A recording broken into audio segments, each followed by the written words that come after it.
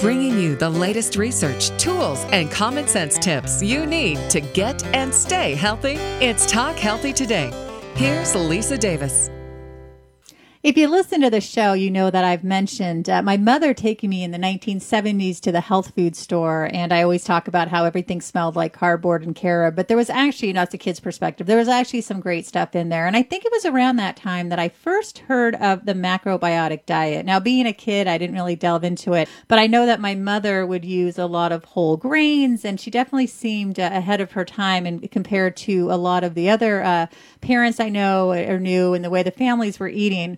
So I was really excited when I got the wonderful book, The One Peaceful World Cookbook, Contemporary Whole Food Cooking and Natural Remedies, over 150 vegan macrobiotic recipes for vibrant health and happiness. And Alex Jack, one of the authors, joins us now. Hi, Alex.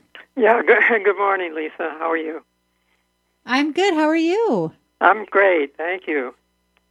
Well, it's great to have you on the program. You know, Alex, I mentioned that I heard about macrobiotic, the word macrobiotic, not really knowing much about it back in the 1970s. When did you first come across macrobiotic diets? Well, I started about that time. I was a student in Boston, and I'd become a vegetarian in India when I studied there for a year. And then at graduate school, I became involved with the macrobiotic community in Boston, where Michio Kushi, the principal teacher or educator, was living. Now, what is macrobiotic for people who aren't familiar? What does it mean exactly? Well, the word macrobiotics is from the ancient Greek, and the word was coined by Hippocrates, who, as I think most of your listeners know, was the father of medicine. He taught about 2,500 years ago, and his proverb was, "Let food be thy medicine, and thy medicine be food." So he had a dietary-based philosophy of healing, which centered on basically a plant-based diet with whole grains and vegetables. And so that diet then became the standard in both East and West for thousands of years as kind of the traditional diet of humanity. And so what we call macrobiotics today is simply that traditional diet modified for modern times. So it's really grain-based, whole grains and vegetables. How does it differ than a vegan diet? Well, it's essentially a vegan diet. It's just that some macrobiotic friends choose to have a little bit of animal food on occasion, principally fish or seafood, depending on their climate or environment. But I would say at about at least 50% of the macrobiotic people are totally vegan, eating no animal products whatsoever. Now, what do you say to people who say, well, you know, eating grains, they turn into sugar and they're not as good for you and they lead to weight gain? What do you say to that? Well, number one, grains have been the principal food of humanity really from ancient times and prehistoric times. And there are a lot of medical studies now showing that actually human beings evolved, number one, when they first started to eat grains in Africa, millet, sorghum, rice, and others. And then number two, when they began to cook food, when the discovery of fire about 2 million years ago by Homo erectus.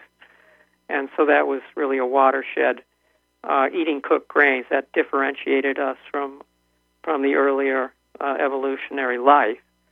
And so wild grains was the principal food for most of human existence, but then beginning with the Neolithic Revolution, about 20,000 years ago, then domesticated grains became the main food. So today I think people have a lot of trouble because a lot of the grains today are processed or highly refined. So you have white flour and white rice and others. And so these are very hard to digest in many cases, leading to gluten intolerances and so forth. But I think if grains are eaten in whole form, this leads to health and vitality. Yeah, it's funny because sometimes I'll say to people, well, I don't eat pasta, and they're like, oh, are you allergic to wheat? I'm like, no, but if you give me brown rice pasta or corn pasta or any pasta that's highly processed, I'm going to feel crummy. So it's really more about the processing of it. And I'll It's notice about if the I processing, yeah.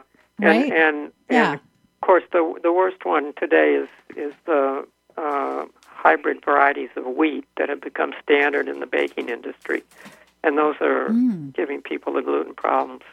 We found many people when they go back to what we call, traditional types of open pollinated grains, particularly the wheat and spelt and so forth. Over time, their gluten problems begin to clear up. Oh, that's really good to know. Because it does make a difference, I think, when you're having, it makes a huge difference. But at it really all does. of I have to be. Oh, go ahead. I was just going to say, at all of our educational events, conferences, and seminars, we always have gluten-free meals for people because it is a big problem in modern society, and we recognize that. And it does take time to go back, to strengthen your intestines to digest some of the glutinous grains.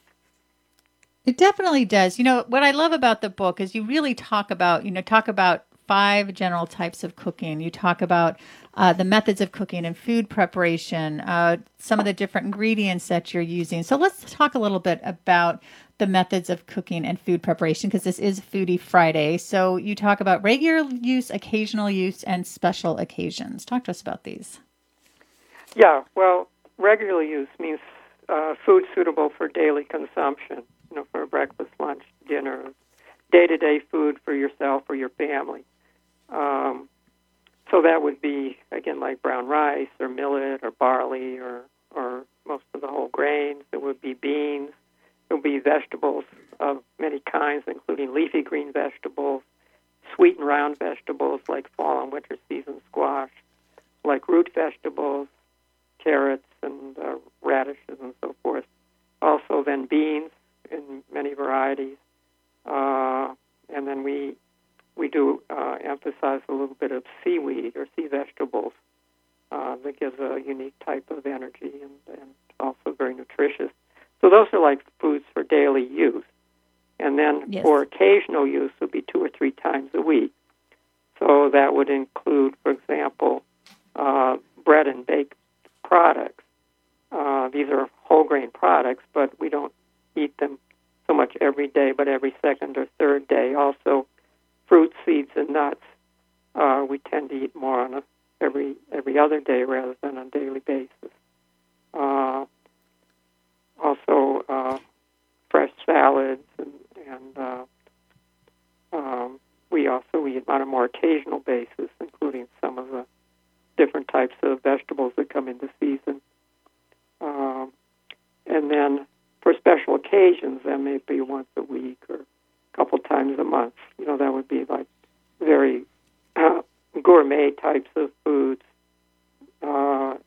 or special types of, heavenly types of desserts we wouldn't even eat on a weekly basis, those kinds of things. So it's just a kind of a common sense principle. Sure. Now, what about fat? I'm a fan of healthy fats like avocados. Is there much of that or not too much in macrobiotic cooking and eating? No, we have, I would say, healthy amount of fat in the diet that we get principally from beans, seeds, nuts, oils, and we use a wide variety of plant-based oils, particularly sesame oil, light or dark. We use olive oil. We use safflower oil. Any of those oils. We try to avoid the more saturated oils like coconut oil or palm oil. But oils certainly, I'm a great fan of oils in all different forms. So I think me too. Yes, I think we try to. It gives richness to the food, but also we need it for our basic metabolism and health. So I think most of the recipes in our book, they not all of them use oil, but we certainly have a lot of sautéed foods and stir fries and very oil-rich foods. What I really love, too, is you have 5 essential elements. When properly cooked or prepared, macrobiotic quality foods share 5 further qualities. They are fresh, tasty, and delicious, beautiful, balanced, and full of what is Ki? Key energy.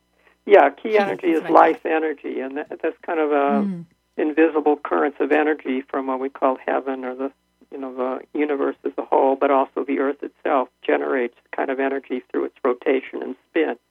And that kind of energy is known in different cultures by a variety of names. In Japan, it was ki. In China, it's chi.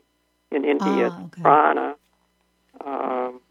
So all around the world, it was recognized. It was kind of the invisible life energy that gives the vitality to food and to all kinds of other things.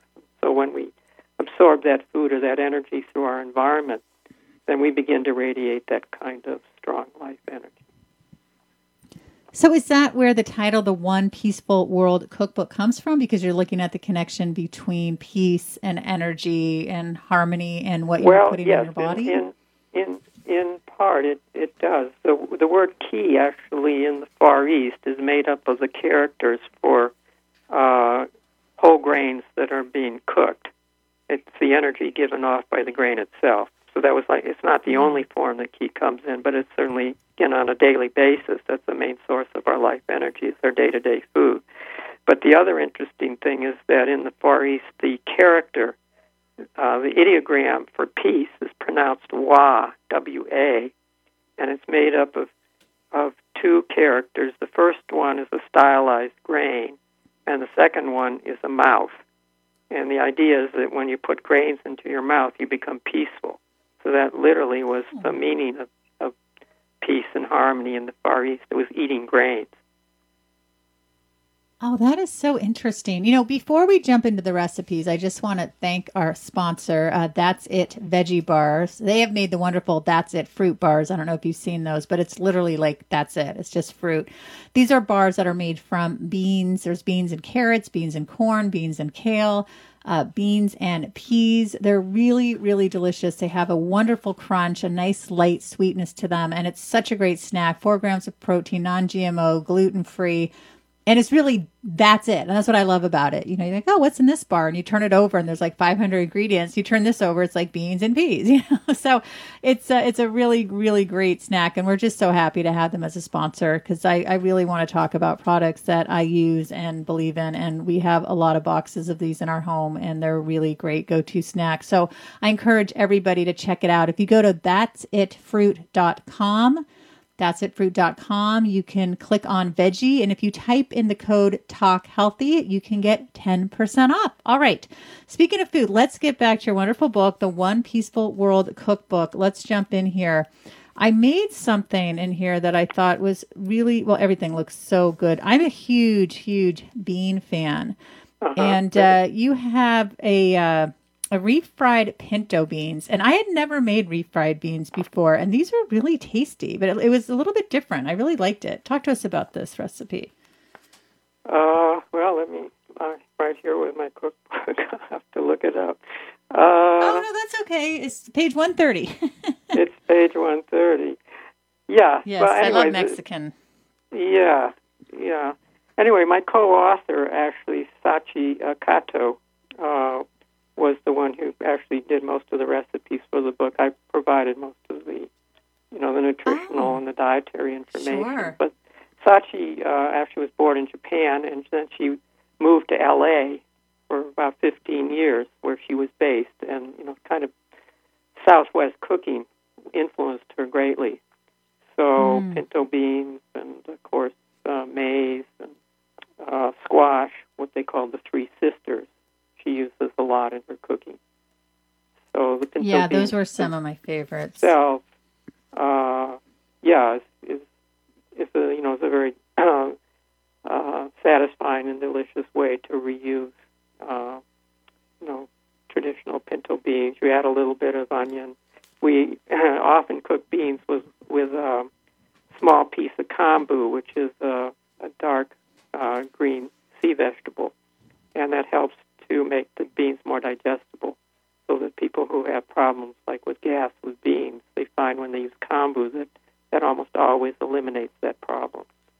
So that's why we use kombu. It's so funny, because I was about to ask you about kombu. Now, where would you find that? Well, of course, you can harvest it yourself, but practically speaking. You can get it packaged, in natural food stores all around the country. Oh, fantastic. Okay, so it comes in a package then. So it's not like a fresh vegetable. It's in a package, yeah. Okay, well, that's good to know because that way you can definitely find it. Yeah, I mean, there's so many delicious looking recipes in here, and I still have a lot more cooking to do. I love roasted vegetables, especially in the fall coming. I mean, you've got some great ones. There's burdock in here. There's carrots, winter squash, cauliflower, onion or fennel, olive oil, black pepper, fresh herbs. It's really yummy. Yeah, no, Sachi was a fantastic cook, and so we used to give classes, and again, I was the one who kind of introduced the subject and talked all about, the health and nutritional aspects, and she was actually did most of the cooking. I do a little bit of cooking classes myself, but she's really the master at that. Now, did you have any recipes that you really loved that she made that you tried that stick out in your mind? I like soups a lot, and yeah, me some too. of the soups are absolutely delicious. Like there's the creamy kabocha soup, which is coming into season right now with squashes. Oh, and so this is a very rich, creamy soup and satisfies a sweet taste. Everybody loves this. You can make it not only with the kabocha squash, but buttercup or butternut squash, in which you make large cubes. I love butternut. Yeah, and then you add a little bit of sesame oil and onion. And anyway, it's extraordinarily delicious soup. Also, I think we have a carrot ginger soup in the book, which also is very warming and very nice at this time of the year when it's beginning to cool off. Corn chowder, of course, is everybody's favorite. And corn, of course, we're kind of at the end of the corn season now, but you still get good corn. And this soup has a variety of vegetables, including onion, celery, carrots, and cabbage added to it. And then it's seasoned with a little bit of miso. And we use miso not only for miso soup in the morning, usually, but also for a variety of seasonings and dressings. So this is very delicious. That sounds particularly good. The white miso is the sweetest of all of the misos. Oh, and I'm assuming you can get that at any health food store too? Pretty much, yeah. I would say I think you can get almost all of these at Whole Food stores around the country, and then other more individual local types of stores often will carry as well. Yeah, these arepas, pan-fried corn masa cakes, holy cow, those look really good. Oh, yeah, that's fantastic. So yeah, that's one of my favorites. In fact, that might be my recipe. I had a few recipes. Oh, really? Yeah, and but arepa,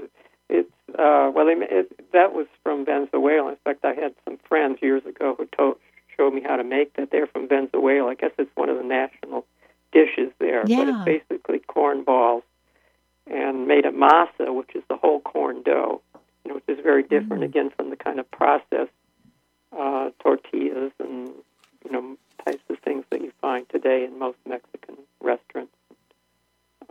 Another one that I want to make is a mushroom and leek risotto. Risotto is so often heavy and dairy-based, but this isn't. And it's got leeks in it. Oh, my goodness, I love leeks. Oh, yeah, leeks are wonderful and very nice. In fact, when I was in England, that's in Wales, they use leeks a lot over there.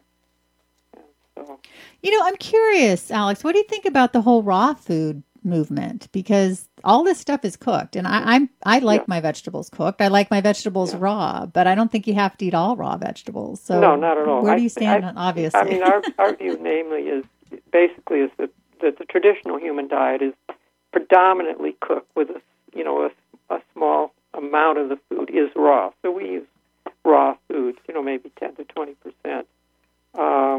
But I think if you take a long view of modern nutrition, you see that today that because most people have grown up on a heavy animal food-based diet, so that kind of food creates a very hot kind of over warm condition in the body.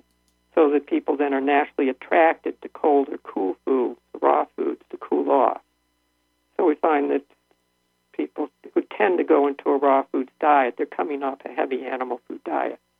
So for them, a lot of raw vegetables, fruits, salads, smoothies, all those kind of things are actually helping them to balance from their previous intake. And then over time, in my experience, they tend to move back more toward cooked foods after a year or two.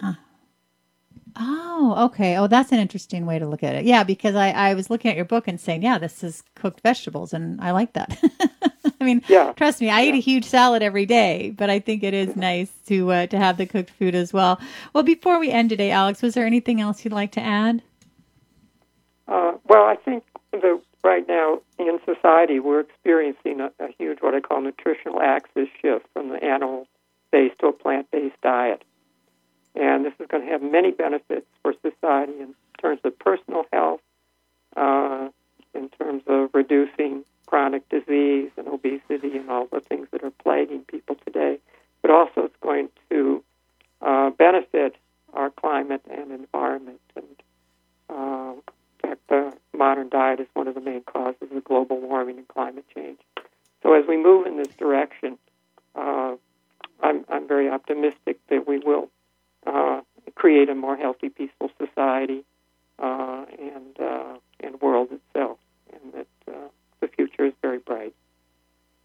Oh, that's wonderful, Alex. So the book is The One Peaceful World Cookbook, Contemporary Whole Food Cooking and Natural Remedies, over 150 vegan macrobiotic recipes for vibrant health and happiness. How do we find more about you and the book on social media? Okay, we have a couple websites that are promoting our programs and activities. First one is macrobioticsummerconference.com. And with that, we just finished our annual summer conference, and we had a lot of people. And in fact, we had a gala in which we honored Dr. Neil Bernard, who's an MD in Washington, one of the leading plant-based researchers, and we gave him our annual Peace Prize. And that conference is held every August for a week. So more information, again, macrobioticsummerconference.com. And then throughout the year, once a month, we do wellness retreats. And there's information on that at macrobioticwellnessretreat.com. Fantastic. Well, I want to thank everyone for listening to Talk Healthy Today. You can check us out on social media, on Snapchat and Twitter at Talk Healthy, the number 2day. You can check us out on Facebook, Talk Healthy Today podcast. I'm so glad you're listening. And if you enjoy the show, please rate and review. We always love feedback here. And be sure to check out that'sitfruit.com. Check out their veggie bars. They are really, really yummy. Thanks again for listening, everyone, and stay well.